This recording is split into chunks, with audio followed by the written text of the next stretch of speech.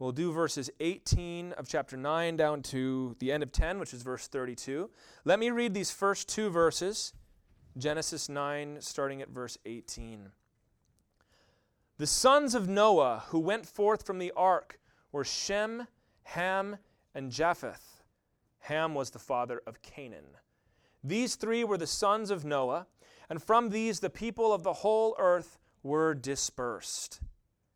So this is the last story we have concerning the life of Noah, and it's really a transition away from Noah to his three sons and their descendants. And we've met them already, but we're seeing them again here, and we're going to see them a lot in chapter 10 as well. Shem, or Shem, as it would have been pronounced, which meant name, and Shem was Noah's firstborn, so it makes sense to have a firstborn son and call them name, because the idea is you're taking on my name, you're taking on the family line, so to speak. Ham was not ham like pork or pigs like we think about it. The word there is cham, so there was a ch, that chet sound. And it means hot or it means warm. There doesn't really seem to be much significance to these names theologically, but it's just interesting. And then Japheth, which would have been Yaphet, and it means to be opened or extended. There will be a little play on words later when Noah asks that the Lord will expand the borders of Japheth. And these were the three sons of Noah who had gone into the ark with him, with their wives.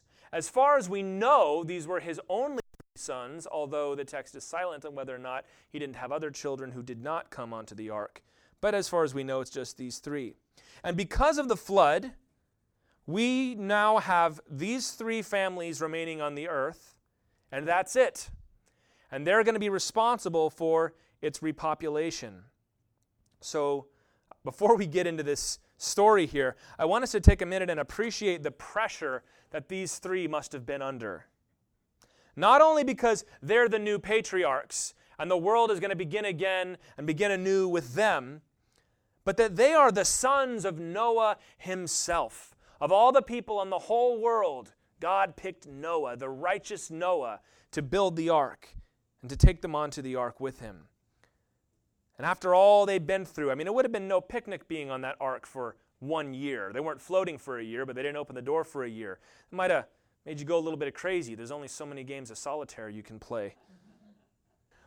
Here's the thing, not just biblically, but also in life, great men, by great I mean accomplished and skilled men, they don't always pass on that greatness to their children. And you can see historically there is a pattern of the children of great men falling to pieces under that pressure. Classic example in American history is the Adams family. You had John Adams, and he had several children. He had one who was named John Quincy Adams, who you may know went on and also became president. But he had another son named Charles Adams, who was a younger son and did not handle the pressure like his older brother did. He was brought to Europe with his dad, but when he was just a young boy, he needed to go home because he was missing his mom so much. And as he grew up, he went into a legal practice too, but wasn't any good at it. And eventually he became an alcoholic, and his family left him and came to live with President Adams and his wife. And there ended up being a schism between Charles Adams and his father, and they never spoke to each other again at a certain point. Meanwhile, John Quincy Adams went on to become a diplomat and a senator and president and congressman. Very different. And you can imagine that man watching his dad and his brother and his family go on and do great things. Not just doing well, but doing great things. And here he can't seem to get it together. If he had been born into a different family, maybe it wouldn't have been so bad. He would have been just like everybody else. So we're familiar with that kind of pressure. And this is the kind of thing that Shem, Ham, and Japheth are going through. And maybe you've experienced that bitterness as well. Because it doesn't just come towards parents. This is that real or perceived comparison between you and somebody else that can generate bitterness. As you compare yourself to another person and you don't measure up, it makes you bitter toward them. You ever experienced that before?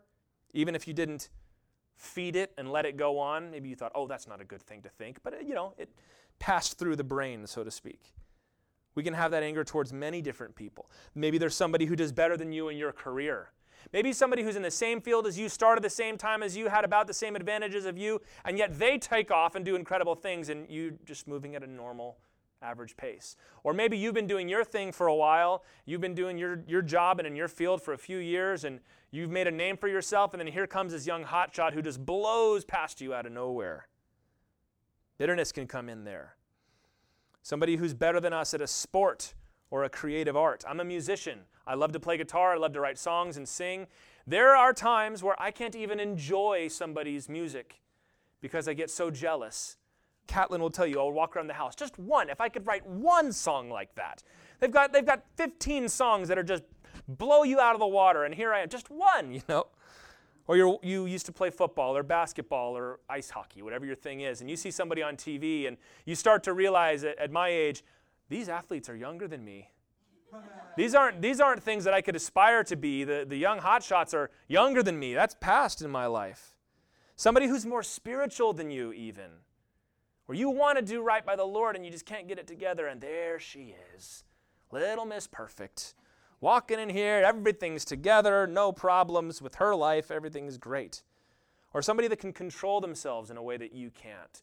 Maybe there's a certain sin that's a point of frustration for you because you do good in every other area, but then like your temper, you know, you just can't get that together. Or you can't control your tongue.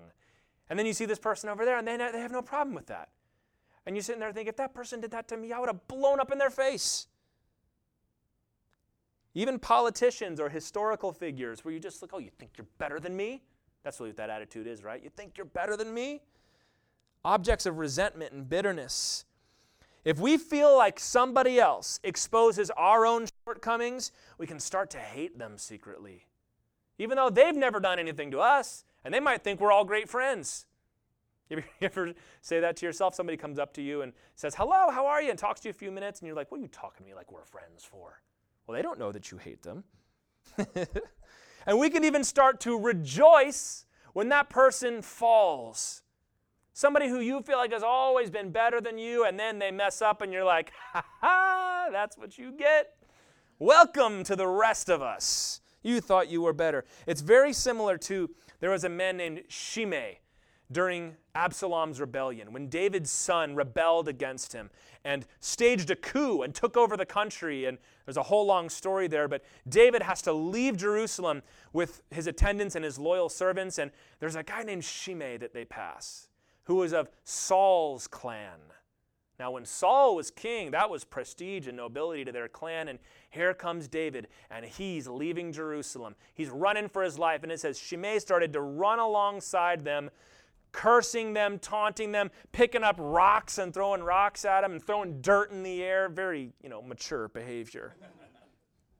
And Joab says, you want me to bring you his head, David? That's the kind of guy Joab was. And David said, no, just let him be, because maybe the Lord told him to do this to me, and you can read the rest of the story for yourself. But, maybe there's a little bit of that in you. Maybe I'm not throwing rocks and throwing dirt in the air, but the sun is a little brighter when you find out that person got caught doing something, or when we all found out that Tom Brady was deflating footballs. The rest of us were like, oh, well, that's why. He's not actually that good. He just, he cheats. As a Miami Dolphins fan, I really appreciated that. But we know that that's not right, don't we? That's why we're laughing. 1 Corinthians 13:6 says, love does not delight in evil. And that can be a couple things. Love does not delight in wrongdoing, or love does not delight when something bad happens to somebody. When something evil befalls the person you're jealous of or that you secretly resent, love does not delight in that. Like, well, good. I'm glad to see you finally got what you deserve. But love rejoices with the truth. To the world, when we discover that someone is a failure, even in one point, even if they're great, in points 1 through 99, you hit point 100 and there's a failure there, it becomes a point of derision, doesn't it? And twisted pleasure. Like, aha, see? Anytime any Christian does anything that is just a little bit off, it's a headline, isn't it? Because you thought you were better than us. It turns out you're not. But that's not to be the attitude we have among one another. We're going to see today 2 examples of how to handle the discovery of another person's sin. One of them is vicious and very common. It's the way everybody handles the discovery of sin. When you find out that somebody has failed and messed up, this is how most people respond. But the other way is a merciful way. Instead of choosing to use it to their own advantage, they're going to choose to show mercy instead. We ought to be glad for somebody who does better than us. Glad for them. Might not make you feel great, but you can rejoice for them. Somebody who sets a better example and calls us higher and like, hey, that might not be my thing, but it's your thing and you do it well. Congratulations. That's great. And if somebody who has been set on a pedestal, maybe by everybody else, and then they fall off or they trip a little bit, they're revealed to be imperfect, we ought to recognize that you also fall into that category called imperfect, and that you should show them mercy in that case. Not kick them while they're down, not grind their face into the dust, but say, hey, I love you. I'm going to show you mercy. I'm going to show you kindness. I'm actually going to help you back up because I'm not going to define my life by the way you act or use your failure as an excuse to justify my own. So let's read this story now, verse 20, and we're going to go down to verse 23. Noah began to be a man of the soil, and he planted a vineyard. He drank of the wine and became drunk and lay uncovered in his tent. And Ham, the father of Canaan, note for the second time they refer to Ham as the father of Canaan. That's going to become significant in a minute. He saw the nakedness of his father and told his two brothers outside. Then Shem and Japheth took a garment, laid it on both their shoulders, walked backwards, and covered the nakedness of their father. Their faces were turned backwards, and they did not see their father's nakedness. Short little story, but I think there's some significance there. So it's after the flood. Stands to reason they're going to need food. So Noah becomes a man of the soil, it says. He begins to grow things. Maybe he was too old at age 601 to be a hunter and chase down all them animals. So he became a farmer and a vintner. He makes wine. He grows a vineyard. And on one occasion, Noah drank too much of the wine he had made. He got himself drunk. There are a lot of firsts in the book of Genesis. This one is not so great. This is the first instance of drunkenness we have in the Bible.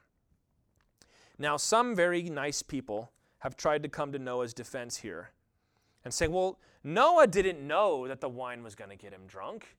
He just thought it was going to be fine, and then next thing you knew, he was drunk. Or people have said, and this is very speculative, well, maybe before the flood, wine didn't get you drunk, and then after the flood, it did. I don't know why that would be the case, but that's what some have suggested. They're trying to come to Noah's defense, which I guess is admirable, but that's not what the text says. It says that Noah drank too much, got drunk, passed out naked in his tent. And this is not the primary point of this message, but I should take the time to address this. Drunkenness is only ever considered to be a sin in Scripture. Drinking itself is not prohibited, but drinking to the point of inebriation is. And there's a lot of warnings in the Bible that warn you against playing with fire, you could say. Proverbs 23, I'm going to just read this passage, it's a little long. 23 verses 29 through 33. Who has woe? Who has sorrow? Who has strife? Who has complaining? Who has wounds without cause? Who has redness of eyes? Those who tarry long over wine. Those who go to try mixed wine. Do not look at wine when it is red, when it sparkles in the cup and goes down smoothly. In the end, it bites like a serpent and stings like an adder. Your eyes will see strange things, and your heart utter perverse things. There's another part of Proverbs where it says that to drink strong drink is not for kings, my son. And that really emphasizes the point that the Lord is going to make here. The New Testament is even more straightforward. Ephesians 5:18 says, do not be drunk with wine, but be filled with the Holy Spirit. And nowadays we have to add to that, yes, this also applies to getting high off of anything else. Because it's not the liquid itself that is sinful, it's the result of drinking too much that is sinful. And the same thing goes for medication or any other drug you care to name. In In fact, there's places in the New Testament where it refers to sorcery, and that word in Greek is pharmakia, which is where we get our word for pharmacy. So it was that sorcery was tied up with drugs. It was tied up with smoking things or eating things, and they still do this in India for some of their rituals. They will all smoke marijuana and get high and commune with the gods. And the Native Americans had peyote and things like that they would drink or take to get to an elevated state of mind, and they thought they were communing with the gods, and especially the witch doctors and the magicians would do this. So the warning against sorcery specifically names, don't take the drugs that the sorcerers do, because it leads to the same sin that drunkenness does. What's the point? Anything that removes self-control from you is sinful. We are made in God's image to have complete command of our senses at all times. We need to always be able to choose wisdom, to choose righteousness, and inebriation takes that away. You're no longer going to make wise decisions. People don't get high and then make wiser decisions than they were before. You don't make more righteous decisions when you're under the influence. You all know that. Which is why it says in Proverbs that a king should not be drinking strong drink, because he's got to make wise national war decisions. So you don't need to be in a place where you can't make a decision like that. And at best, drunkenness is sensuality. Oh, it just feels so good. Well, you're not supposed to make decisions that way as a Christian. You don't make decisions based on what feels good. At its worst, it's an escape. I want to get away from reality. I want to get away from responsibility. I want to forget. Well, that's not what the Lord has taught us to do. He's taught us to confront those things and to deal with them wisely. And this is countercultural, obviously. Listen to the radio for 5 minutes. But it's biblical, and it's wise. And it's for this reason that many Christians just choose to abstain entirely. It's not worth the trouble. No, thank you, not for me. And that's up for you to judge. Jesus drank wine often. John the Baptist never did. And John the Baptist was considered the greatest man who ever lived. So if you ever wonder about this, look at the example of Noah here. This is the ark builder. This is the guy that was righteous in his generation. This is the man that God chose to repopulate the whole earth. You're going to be my new Adam, so to speak. And here he is, drunk, passed out, and naked in his tent. This is what God wants us to avoid, shameful behavior. You do things when you are inebriated that you would not normally do, which is why the Lord says, don't get that way. You need to always be ready to make a wise decision. Count how many times in the New Testament we're commanded to be sober-minded. And that's not specifically talking about being drunk, but it's kind of hard to be sober-minded when you are drunk, if you know what I mean. So here he is. This is Noah. This is quite a scene here. And I should mention very briefly that the Bible never tries to paper over the imperfections of its heroes. Have you noticed that? It's not as it's called hagiography, which is I'm going to write a book that is going to turn a normal person into a super saint that no one can ever attain to. The Bible is very honest about its heroes, although they are heroes. You read about Noah. We're going to read about Abraham and all the stuff he did. We're going to read about Jacob and all the crazy things he did. You guys know the story of Samson, the stories of Jonah. Lord, if you're going to save them, then why don't you just kill me? John the Baptist was in prison and was doubting, are you really the Messiah? How could you doubt that, John? You're the one that said, here's the Lamb of God. It takes away the sin of the world. Peter, right? Why does God do this? Well, it's to show us that this is how God sees us. God sees it all. There's nothing hidden from God.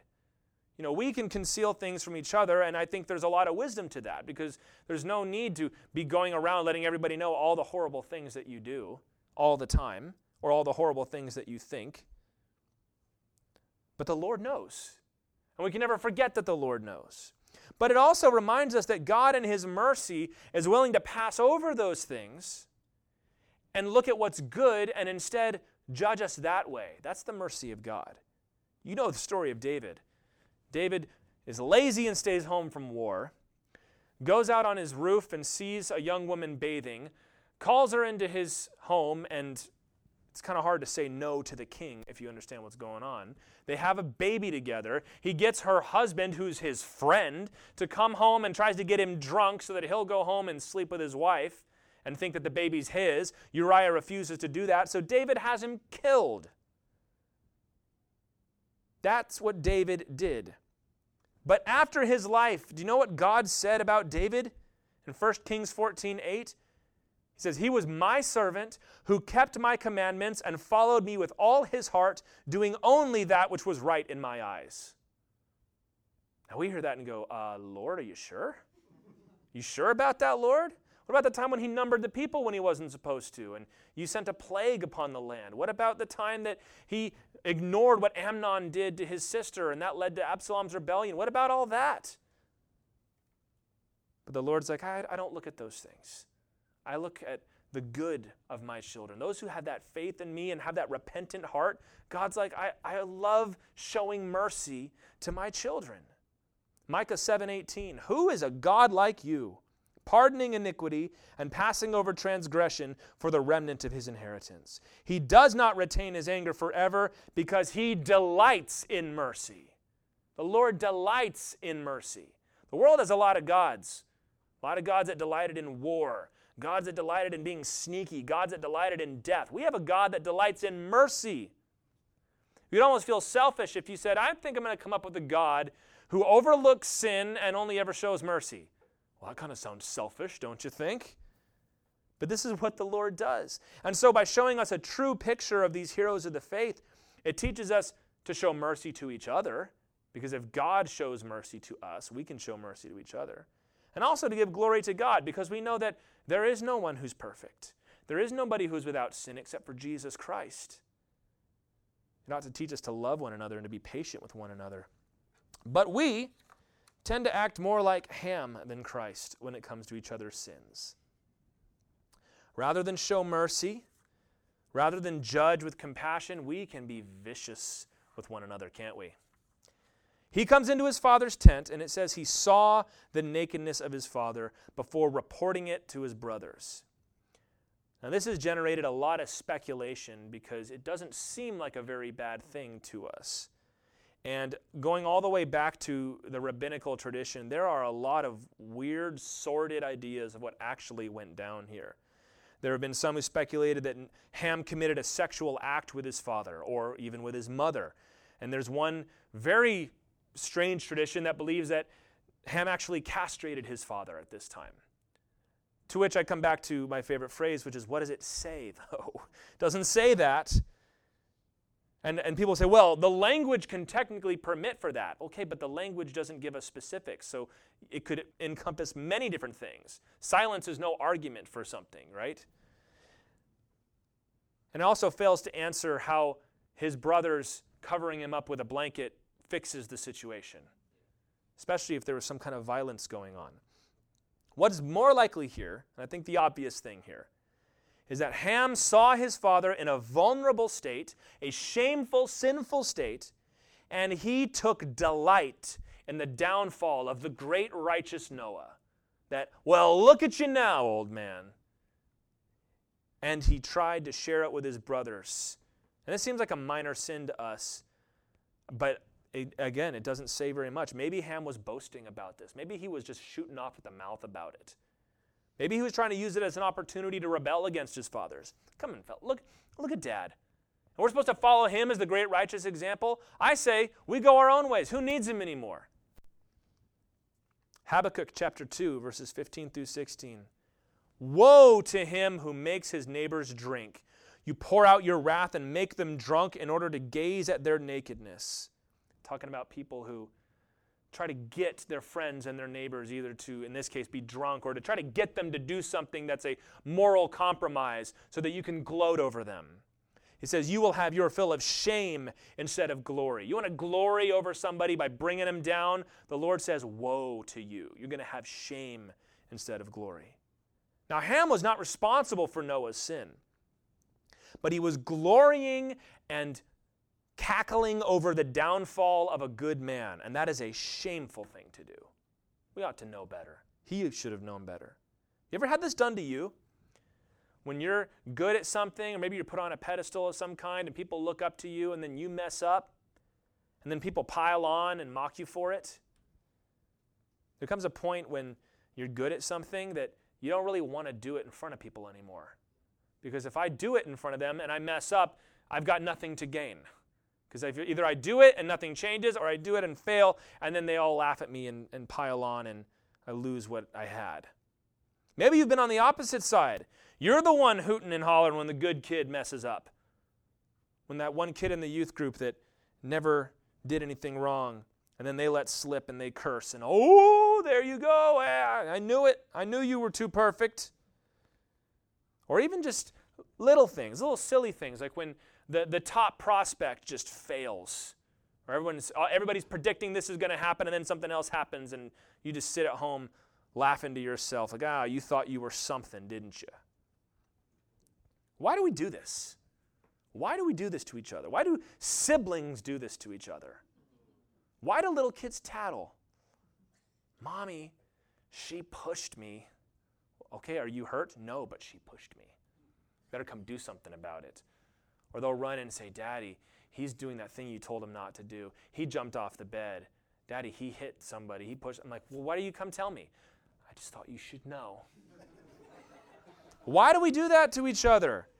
There's two reasons I think we do this. Number one is we want to criticize the standard that is being used to judge and evaluate people here.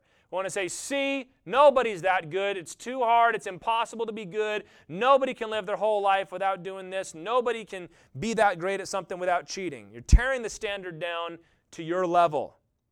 Or you're fine with the standard, and you're going to use this as an example to step on them and boost yourself up a little bit higher. I would never have done something like that. If I was in that position, I would never have done that. If I was famous, I would never mess up my money that way. I would never do something sexually weird if I was famous and had a whole lot of money. I'm just too great of a person. You're stepping on people to make yourself look better. Let's look at these two things. Both of them exist to puff us up at someone else's expense. First, when you look at somebody who messes up and you say, well, the standard that we're using to judge each other is useless. I have a very clear example of this fixed in my brain. And I'm going to use politicians as an example, but it's not a political statement. I remember a few years ago when Sarah Palin was running for vice president. And of course, they're a Christian family, and that was kind of their whole thing. Is, oh, look, some Christians are going to be there. And her daughter got pregnant before she was married, and that was a big thing. Oh, look, see, the Christians they're not as good as we thought they were. And I remember seeing this woman on TV, some channel or other, and she says, all we've learned from this is the Christian idea of saving sex for marriage doesn't work. It's impossible. There's nobody that keeps that standard. We've got to stop it and get rid of it because it's too hard. And I was sitting there like, how dare you? Yelling at the TV to somebody that doesn't care what I have to say, What are you doing? You're saying, well, see, nobody can keep it. Not even me. Therefore, I'm justified in living this way. Whatever your petty sin is that you wish wasn't in the Bible, but it is, and you're stuck with it. You see somebody messing, that just seems like that's a little harsh, don't you think? Or number two, we step on the one who falls so that we can stand taller. And social media has only exacerbated this. Goodness gracious. Somebody messes up, and everybody feels obligated to tell the whole world how much they disapprove of it. Some celebrity that you didn't give a hill of beans about yesterday. Now all of a sudden they've said something offensive, and you're going to tell the whole world, I would never, ever do that. Maybe I should be rich and famous. Maybe I should pick whatever your thing is. Very publicly, of course. It's not enough just to say to your wife or to say to your friends, like, this really is not right to say that, is it? No, we've got to pile on. We've got to tell people. We've got to go out in public and, hey, did you hear what they did? It's really interesting how the tabloids have moved out of the weird grocery store aisle to now like everybody's involved in that all the time, right? Both of these things, they're unworthy of a Christian. They're evidence of smallness of character. You can't stand on your own faults and your own merits. You've got to measure yourself by other people to boost yourself up. This should not be said of us. Despite what everybody else, let them do what they're going to do. We don't do that. When you come across the failure of another person, whether inadvertently, sometimes it happens, you come across something that someone's done, you didn't mean to, you weren't planning on it, it just happens. Or maybe it is a public thing. You do not need to pile on or chime in or make things worse for that person. We used to tell this to our high school leaders.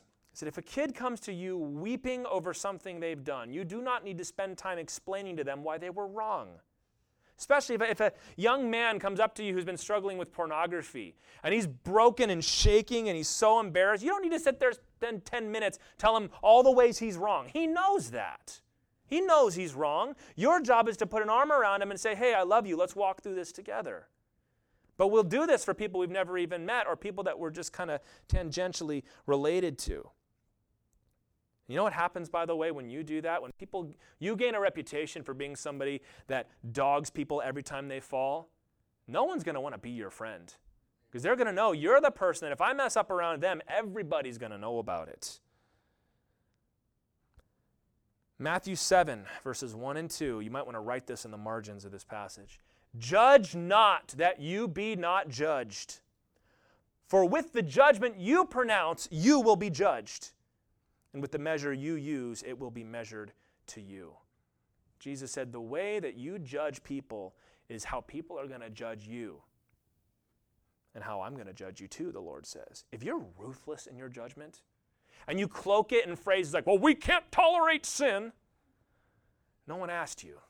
You don't need to stand up and be all ruthless in your judgment. I don't want anything to do with them. I'm done. Quit. Don't want to hear from them ever again. Or if you're snobbish in your attitude, somebody at work, and you're just like, well, hello there. And you kind of got that look on your face that says, I know what you did, so I don't want to hear it from you anymore. All you can expect when you inevitably fail is to have that ruthlessness and that snobbery aimed right at you.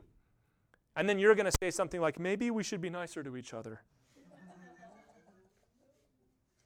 Yes, you're right. But you don't have to go through that to learn that lesson. The way you treat people when they're down is how they're going to treat you when you're down. If you're the one that is showing mercy and love to people when they stumble and they fall, when you stumble and you fall, they're going to come to your defense. They're going to love you. They're going to hold you up. They're going to cover you, as Shem and Japheth did. Look at their example. When they were made aware of their father's failure, they didn't gloat. They took a garment, they backed into the tent, they covered him up, and they walked back out. They covered up the nakedness, the shame, and the sin of their father. They had the reputation of their dad in their hands. And they chose to preserve it and to cover up his sin. They could have all had one big family meeting the next day and said, well, Dad, what do you have to say for yourself? You think you're some big righteous man? Well, we all know what you did. I just don't think we can stand to benefit from your leadership anymore. They didn't do that. They didn't say, kids, don't hang around Grandpa Noah anymore. He goes off sometimes. What do? They kept it to themselves, and they covered him up. Now, you might hear that and think, well, isn't it wrong to cover up sin? Well, yes and no. It's wrong to cover up your own sin when you're being a hypocrite about it. And it's wrong to cover up another person's sins, you could say, when there's victims involved. If somebody is hurting people, and you covering it up is just going to allow that to continue to happen, then okay, you might need to deal with it. But there are ways, even in that, to deal with someone's sin without going through public shame and exposure. You do the scarlet letter thing. We're going to tack a red A to them for the rest of their life so everybody knows the mistake they made. God hardly ever does that. God sees all the mess you do, and he never holds you up to the whole world and says, aha, see, this is who they really are. So why do we think that we have the right to do that to each other? Matthew 18, Jesus told us, here's how you do it. If your brother sins against you, go and tell him his fault between you and him alone. If he listens to you, you've gained your brother. But if he does not listen, take one or two others along with you, that every charge may be established by the evidence of 2 or 3 witnesses. If he refuses to listen to them, tell it to the church. And if he refuses to listen even to the church, let him be to you as a Gentile and a tax collector. You can see the process here starts small and it starts slow. It says, don't stand up in the congregation and say, that man. It says, you go to him privately alone. You say, hey, buddy, that wasn't good. That wasn't right. Hey, I came across this thing, and is it true? I want to ask you. He says, even if he blows it off and spits in your face, take some people with you. Say, hey, we're really serious about this. We want to talk about this with you. There's a process. You only bring it public when there is persistent refusal to repent and seek help. But even initiating church discipline is a heart-rending process. And just because we are permitted, just because we have biblical room to proceed forward with judgment and correction, doesn't mean that we have to. There are folks that I've heard of, well, I feel terrible, but we've got to ruin this person's life because of something they did. It's like, no, you don't. No, you don't. Go and deal with it with just the two of you. Well, that would be covering up sin. Yes. The Lord covered your sin. You can do the same for somebody else. Shem and Japheth set a more gracious, Christ-like example than their brother. They're being loyal and they're being kind. They're not making a big deal out of it. They're just quietly and unobtrusively covering up his sin. There is something to be said for loving a person by covering what they've done to give them permission to get back up and try again. If you've ever read or if you've seen Les Miserables, at the very beginning, there's a man who is in prison for years and he escapes and stays the night at a house of a priest. And the priest gives him shelter and gives him a place to stay. And in the middle of the night, he robs him and takes all his stuff, knocks him out, and heads for the hills. The next morning, he shows out. The police have brought him back. And they said, hey, we found this guy that robbed your house. And he said you gave him all this stuff just to keep. And we knew he was obviously lying. And the priest says, oh, yeah, I did give him all that stuff. But you know what? You forgot the silver, too. Take the silver. Off you go. And the police are like, oh, I'm very sorry. Sorry to trouble you. And if they leave. He lied to the police for this guy, and then he says, all right, so now the rest is up to you. You can take that and you can go start a new life. He said, I just bought your life back. Now what are you going to do with it? And the whole book is about that one moment changing the trajectory of that guy's life forever. We can do that for each other. When you're exposed to something some awful someone has done, by just being the one to lay a blanket over them and say, hey, let's just try again. Let's just do better. You can gain a brother, as Jesus said. There's no need to report it to anyone or hold it over their head. A good friend is going to be merciful. There's a friend I know who was put into this position where a friend of his committed a sad, gross sin, but all of that guy's friends were now posting it up online publicly and like these big, long things of all the junk he'd done, and his wife was leaving him and was getting everybody together and going to all his friends and sending him all this stuff. And they come to him and they say, if you don't join with us and kick him out, then you can't be our friend anymore. Then you're not a good person. He calls me up like, I don't know what to do. I said, you can be the one man in that guy's life that sticks by him. You don't approve of a thing he did, but you love him enough to say, I'm not going to shame you. Now let's get it together. And guess what? There's only one person left in that guy's life that he's willing to talk to and listen to. Mercy, you guys. The same goes for public failures. Why do you have to demonstrate how shocked you are when somebody does some horrible thing? We're addicted to that as a culture now, aren't we? Some Christian figure, some political figure, some musician, some actor, some local official, they say or do something that isn't great. What do we got to do? We've got to tell the world what we think about it. You don't have to do that. You want people to do that to you? Well, if I don't say anything, then I'm approving it. No, you're not. I hereby release you from that. You are not approving anything when you say nothing. And if somebody accuses you of that, you can tell them to take a hike in Jesus' name. We don't have to demonstrate how shocked we are. Turn to John chapter 8. This is what you are to do. John chapter 8. You know this story, but let's read it in this context here. John chapter 8, verses 2 through 11. Early in the morning, Jesus came again to the temple. All the people came to him, and he sat down and taught them. The scribes and the Pharisees brought a woman who had been caught in adultery, and placing her in the midst, they said to him, Teacher, this woman has been caught in the act of adultery. Now in the law, Moses commanded us to stone such women, so what do you say? This they said to test him, that they might have some charge to bring against him. Jesus bent down and wrote with his finger on the ground. And as they continued to ask him, he stood up and said to them, "Let him who is without sin among you be the first to throw a stone at her." And once more he bent down and wrote on the ground. But when they heard it, they went away one by one, beginning with the older ones, and Jesus was left with the woman standing before him. Jesus stood up and said to her, "Woman, where are they? Has no one condemned you?" She said, "No one, Lord." Jesus said, "Neither do I condemn you. Go, and from now on, sin no more." Jesus was fully within his rights to condemn this woman. He had the law on his side. He had his righteousness as the Son of God on his side. And instead he said, "I'm not going to condemn you." That's mercy. And that's how we're to act towards one another. This is what Shem and Japheth did for their father. "Neither do I condemn you. Now go and sin no more." I adjure each one of you to be merciful people. There are folks who live in the church walking on eggshells, scared to death that they're going to be found out for that thing that they messed up with. But they feel like they can't talk to anybody because if they talk to anybody, it's all going to come crashing down and they're going to get condemned. None of us wants to continue in sin. None of us wants each other to continue in sin. But we can't be like wolves, where the minute somebody does something, we turn on each other and tear them to pieces. We're supposed to be sheep.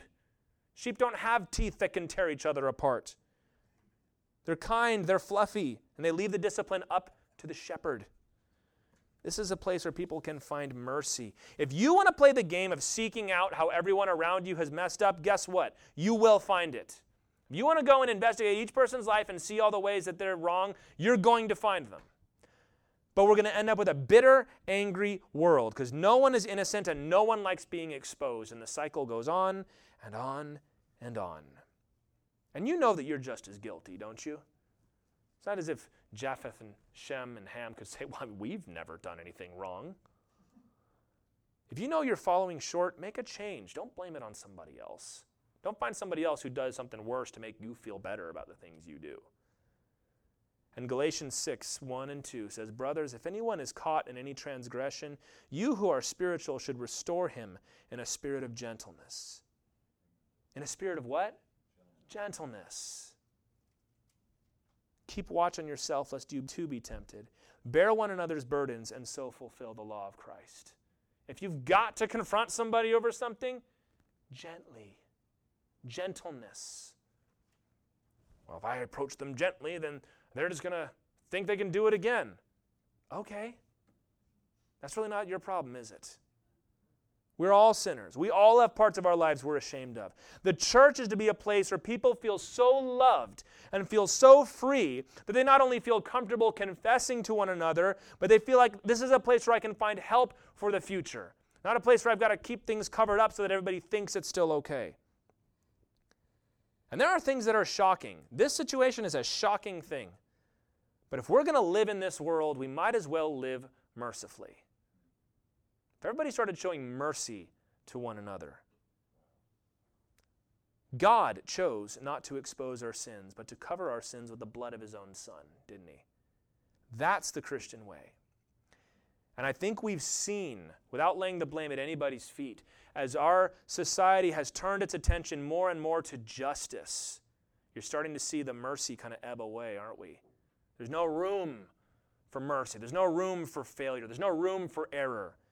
This is where the Christians can step back in and say, yes, justice, but also mercy. It'll be refreshing and attractive for people to find a place where they're shown mercy and not judgment. Well, let's keep reading verses 24-27, and we'll go faster to the end of this now. When Noah awoke from his wine and knew what his youngest son had done to him, he said, "Cursed be Canaan." Be who? Canaan. Circle that. "A servant of servants shall he be to his brothers." He also said, "Blessed be the Lord, the God of Shem, and let Canaan be his servant. May God enlarge Japheth, and let him dwell in the tents of Shem, and let Canaan be his servant." So Noah wakes up, finds out about it, does not say how. I'm inclined to think that Ham was probably mouthing off about it. Maybe using this as an opportunity to promote himself. Maybe he just woke up and remembered what happened. It doesn't say. But then in verses 25-27, we have a curse and a blessing pronounced on the descendants of Noah. It's a prophecy, really. We don't have power to curse and bless each other except by appealing to the Lord. But what I want you to notice here, Noah does not curse Ham. Do you see that? Who does Noah curse? Canaan, his son, his fourth son, Canaan, which is why twice we saw Ham identified as Canaan's father. Now, first, this seems unfair because God has told us in Jeremiah and Ezekiel and elsewhere that he does not judge sons for the sins of their father. Although it does say in Exodus 34 that the Lord punishes iniquity to the third and fourth generation. But there are a few options here. Number one, it could be that Noah is cursing Ham's youngest son because he was Noah's youngest son, so there's a connection there. Option two, Noah is trying to show mercy to Ham by only cursing one of his sons rather than all four. Number three, it could be that Canaan was somehow involved with this situation that this story just doesn't give us. Maybe Canaan was part of it. He was part of the one causing trouble and carousing. Or number four, it could be that Noah saw the same character that Ham had developing in his son Canaan.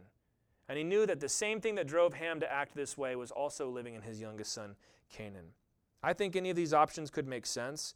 I think that fourth one has a lot to say for it because we do know that God is just. And we also know that Canaan and his descendants are going to live up to that horrible reputation. So the Lord was wise in his judgment, however it came about. So let's look at this here. First, we have the curse on Canaan, who says would be a servant of servants to the rest of the world. I want to address something. Praise the Lord, this is no longer taught anywhere, but it still needs to be addressed because it was taught for a long time and it's a blight on church history. Noah is not pronouncing in verse 25 a curse upon black people to be enslaved by white people. This was preached and taught in the church. The curse of Ham. There were pamphlets that were spread about the U.S. to justify that. Does it even say the curse of Ham? Curse of who? Canaan. Ham had 4 sons. We're going to see this. Cush, Egypt, Put, and Canaan. Canaan had children that lived in Canaan, right?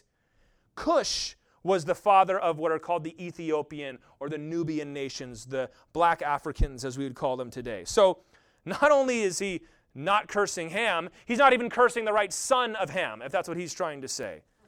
And we're all laughing at this because it's so ridiculous, but it was used terribly in the past. Heaven help those teachers when they stood before the Lord. Canaan was the father of the nations that inhabited the promised land. So when was the curse of Canaan fulfilled? When the Israelites went into the promised land and drove them out. Doesn't that make a lot more sense anyway? Colossians 3 verse 11, you know this one. Here there is not Greek or Jew, circumcised or uncircumcised, barbarian, Scythian, slave or free, but Christ is all and in all. There's a quote from a commentator named Derek Kidner, and I thought this put it perfectly. Any attempt to grade the branches of mankind by an appeal to these verses is re-erecting what God has demolished at the cross. Now, you see, the Lord was putting favor upon these people. You are totally missing the point. Every generation, unfortunately, has its perversities of interpretation. It's what it says in Timothy about heaping up teachers to scratch their itching ears. But the antidote to that is to what? Preach the word. When you read it like this in context, you would never come to that. But if you went hunting for an excuse to do what you already wanted to do, all kinds of crazy things can come up. But anyway, verse 26, so Canaan is to be cursed. Verse 26, blessed be the Lord. He's using the covenant name of God. I am Jehovah, Yahweh is what he says there. Very significant because we don't see that word very often until we get to the book of Exodus. An indication, as we know, that through Shem would be fulfilled the promise and would be fulfilled the covenant.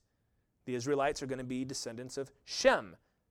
And as we see, he was the father of the Shemitic peoples. That's where that comes from, if you've ever wondered. It's saying that someone is anti-Semitic because they hate Jews. Semitic comes from the word Shem. And he would be the father, as we see in a minute, of the Jews, the Ishmaelites, and the Arabian people groups. And then in verse 27, we've got a play on words. He says, may God enlarge Japheth. So he's like saying, may God enlarge Mr. Enlarged.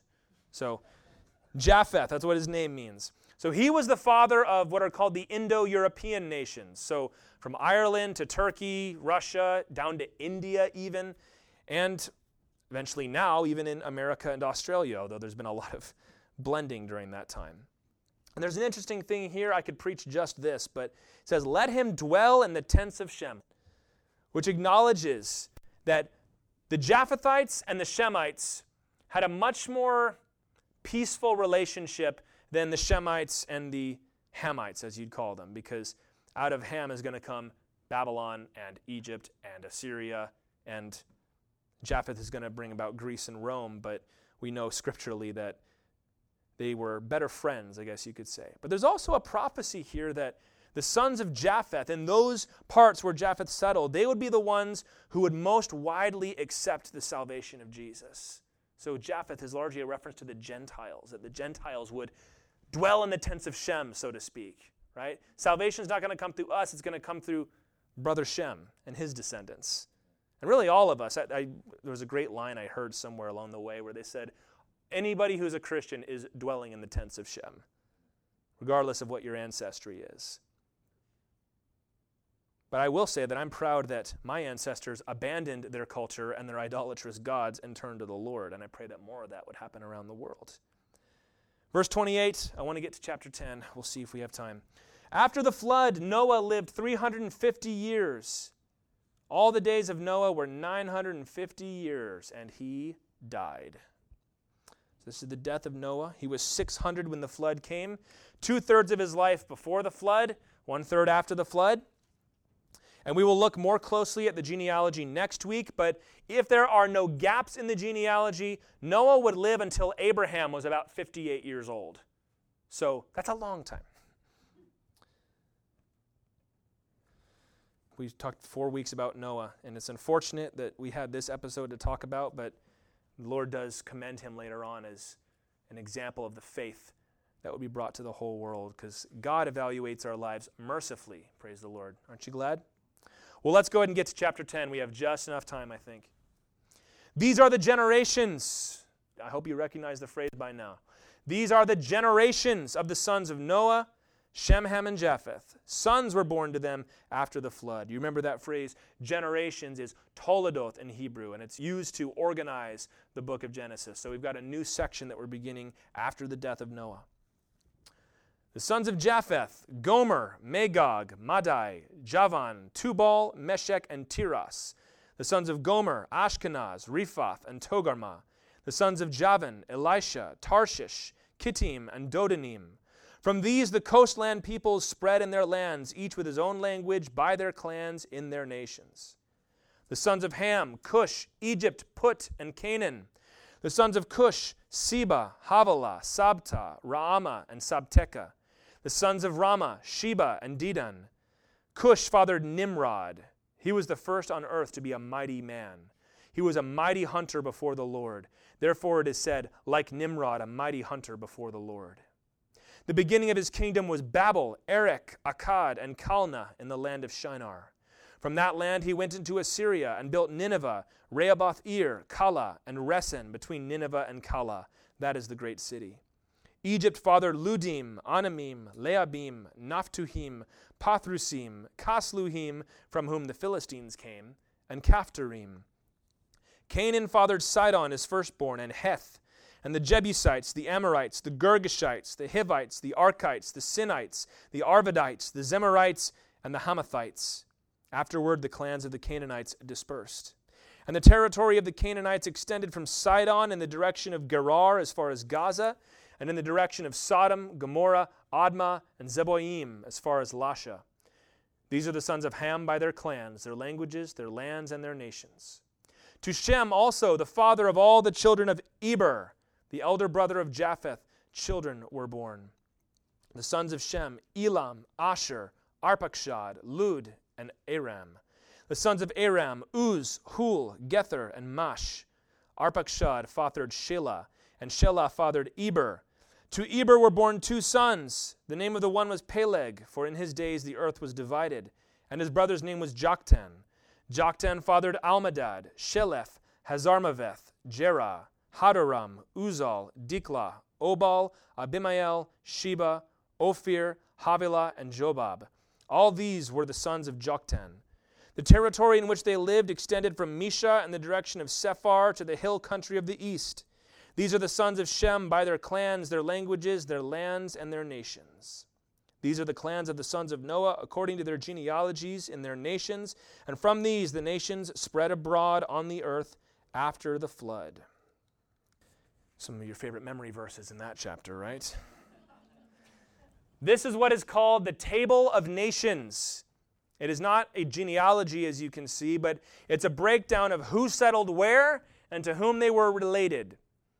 This is an entirely unique document in world history. No other culture has anything like this. And it is remarkably accurate. Makes sense, it's the Bible. But the more we learn about ancient archaeology, the more it turns out, yeah, he was right. You cannot just dismiss these first 11 chapters. They give us the oldest, I guess you could call it, geography of any kind. And as you go through this, many of these cities and these names are easily identifiable. You probably recognized a few, but others are much more confusing. And because there have been thousands of years of intermingling, it's really tough to draw the lines too tightly and say they're there and they were over here. But there are a few things to note here, especially when we get to prophetic passages, particularly Ezekiel 38 makes reference to a lot of nations that are not found anywhere else except right here. So we're going to go through this quickly, but this might be something fun for you to do on your own sometime. So in verses 2 through 5, we have the sons of Japheth, and I'm going to give the modern day locations. These are not the modern day countries because obviously there's been war and people have moved through and everything, but these are the regions that they moved to. Places like Turkey, Armenia, Greece, Cyprus, some of the Phoenician city-states, Italy, and even Spain. And we know from history that they would spread up into Russia, up into Europe, down into India, perhaps as far as the Far East. Everybody's got a different idea of where the Far Eastern cultures, Japanese, Chinese, and Korean, came from, but it doesn't really make much difference to me. And it's really interesting to see, too, that both the Greek culture and the Indian culture had a figure in their legends and their histories whose name was very similar to Japheth. The Greeks had a titan whose name was Iapetos, very similar to Japheth, as his name would have been pronounced. In verses 6 through 20, we have the sons of Ham. And this is the longest list, so these 4 sons help us narrow down the nations. Cush, as I mentioned, we'll see in the Bible a lot, was the father of the African and the South Arabian nations, so the southern part of the Arabian Peninsula. Later on, Cush is going to be the equivalent of Ethiopia, which is still a country to this day. And Cush had an important descendant named Nimrod. There's more said about him than anybody else in this passage. He was a mighty man and a mighty hunter who founded great cities. And some of these cities, if you write them a little differently phonetically, we actually know a lot of these cities. Babel, he founded Babel, which gave rise to Babylon, of course. Uruk, it says Erech in Hebrew, but Uruk were the people that wrote what's called the Epic of Gilgamesh, if you've ever heard of that before. That was that city, Uruk. Akkad, maybe you've heard of Sargon of Akkad, or the Akkadian Empire. That's that city. Nineveh, of course, was the capital of Assyria. And all this was in the plains of Shinar. You read through some of the prophets, like Zechariah in particular, he talks a lot about the plains of Shinar, and those are references usually to Babylon. That's Nimrod. And because he was the founder of Babel, it's not going to give his name in the next chapter, but he was probably the guy spearheading the effort to build the Tower of Babel. There are a lot of weird ideas surrounding the person of Nimrod. We're going to address them some next week. There was a book written generations ago that had all these weird speculative ideas about Nimrod and connecting him to the Catholic Church and all kinds of other crazy things. These 2 verses are as much we have in the Bible. So let's stick to what the Bible says, okay? And let's get back to the sons of Cush here. He had another son named Egypt. Egypt is the Greek name. It's actually, the word in Hebrew is Mitzrayim. So if you look at Egypt and the way they pronounce their country today, if I'm not mistaken, it's Matsar. So it's kind of like Greece. We just sort of gave it the name that we liked, but that's who Mitzrayim was. His children were the Libyans and the Lydians and various parts of Egypt. So we've got Africa, some of his African nations for the sons of Ham. Egypt says the Philistines. That word in verse 14, it's sort of unclear in the language there because it says the Caphtorim, and it also says the Casluhim. Now we know from Amos chapter 9, verse 7, it says that the Philistines came from Caphtor, but in this verse it seems connected to Casluhim. If you look at the language itself, there's no punctuation, so it's hard to tell where it goes. But it could have been that the Casluhim and Caphtorim were the same kinds of people. But Caphtor, we know for sure, was Crete, where Titus would go and plant a church later. But that's where the Philistines came from. Then you've got Canaan, who fathered Sidon, where Jezebel came from. Thank you for that, Canaan. Some other Phoenician cities. Heth was the father of the Hittites. And pretty much all those other nations were in the Promised Land. The Jebusites were the ones that built Jerusalem and were dwelling there when David got there. So that's Ham and his children. Verses 21 through 31 have the descendants of Shem. And we know that he's going to be the holder of the promise. A lot of these were Arabian nations. There's Assyria. Now he says he built the city of Ashur, which is where Assyria gets its name. But we know that Nimrod came in later and built Nineveh and turned it into an empire. So you see what I'm saying, that there's some interplay between these nations? It could be that some of these nations are referring to the Chaldeans who would later populate Babylon, Syria, Lebanon, modern-day Yemen, the Ishmaelites, and of course, Israel. That's the big one, right? In verse 25, when it mentions Eber, here's a fun little study for you. He's the one whose genealogy we're going to follow. His son is named Peleg. Eber, if you want to think about it kind of squinting here, Eber would become Ibrahim and eventually would become Ebru or Hebrew. So that's where that word comes from. Hebrew was an old word that meant to wander, and it was a derogatory term. A Hebrew is sort of like a nomad or somebody that didn't have a home, but eventually it just became the name of the people. And they got their name from Eber here, whose son was Peleg, and he named him that because the earth was divided at that point. That either refers to the continental drift or to the Tower of Babel. You can be firmly convinced in your own mind as far as I'm concerned. As I said, difficult to be exact here because it's been so long, because names change. A lot of it is like, it might be him, and if it's him, then this is that. But if it's not that, then this is that over here. So it is fun to get into, but the most important thing to get from this is we all come from one family, don't we? There have been people in the past of various kinds and colors and nations who have tried to force Israel out of their status as God's people, or to pick this group and say, you can't be God's people because it's us. We're the master race. We're God's chosen people. But this is foolishness biblically. We all come from, as Paul put it, one blood. Acts 17:26 says, God made from one blood every nation of mankind to live on the face of the earth. As if we needed one more reason to show mercy and to show love to each other. We are all brothers through Noah, through Seth, through Adam. We all come from the same place. These men had children that became nations. These nations misbehaved towards one another over the centuries, but we're still family. That's not hippy-dippy one world stuff. That's just, you're a man. I'm a man. We're both made in the image of God. What difference does it make how we dress, or what country we come from, or what language we speak? When Jesus came, he died for all without distinction, which is why we ought to love and forgive one another without distinction. I hope we can learn from the example today from Shem and Japheth, who covered the sin of their father rather than expose it for their own gain. From the way that God evaluated Noah later on, calling him a champion of the faith despite what we know about him. Because the Lord delights in showing mercy. If we're going to live our lives like crabs in a bucket, where we can't let anybody get above us, and we're going to stand on each other in order to get a little bit higher, we're never going to get anywhere.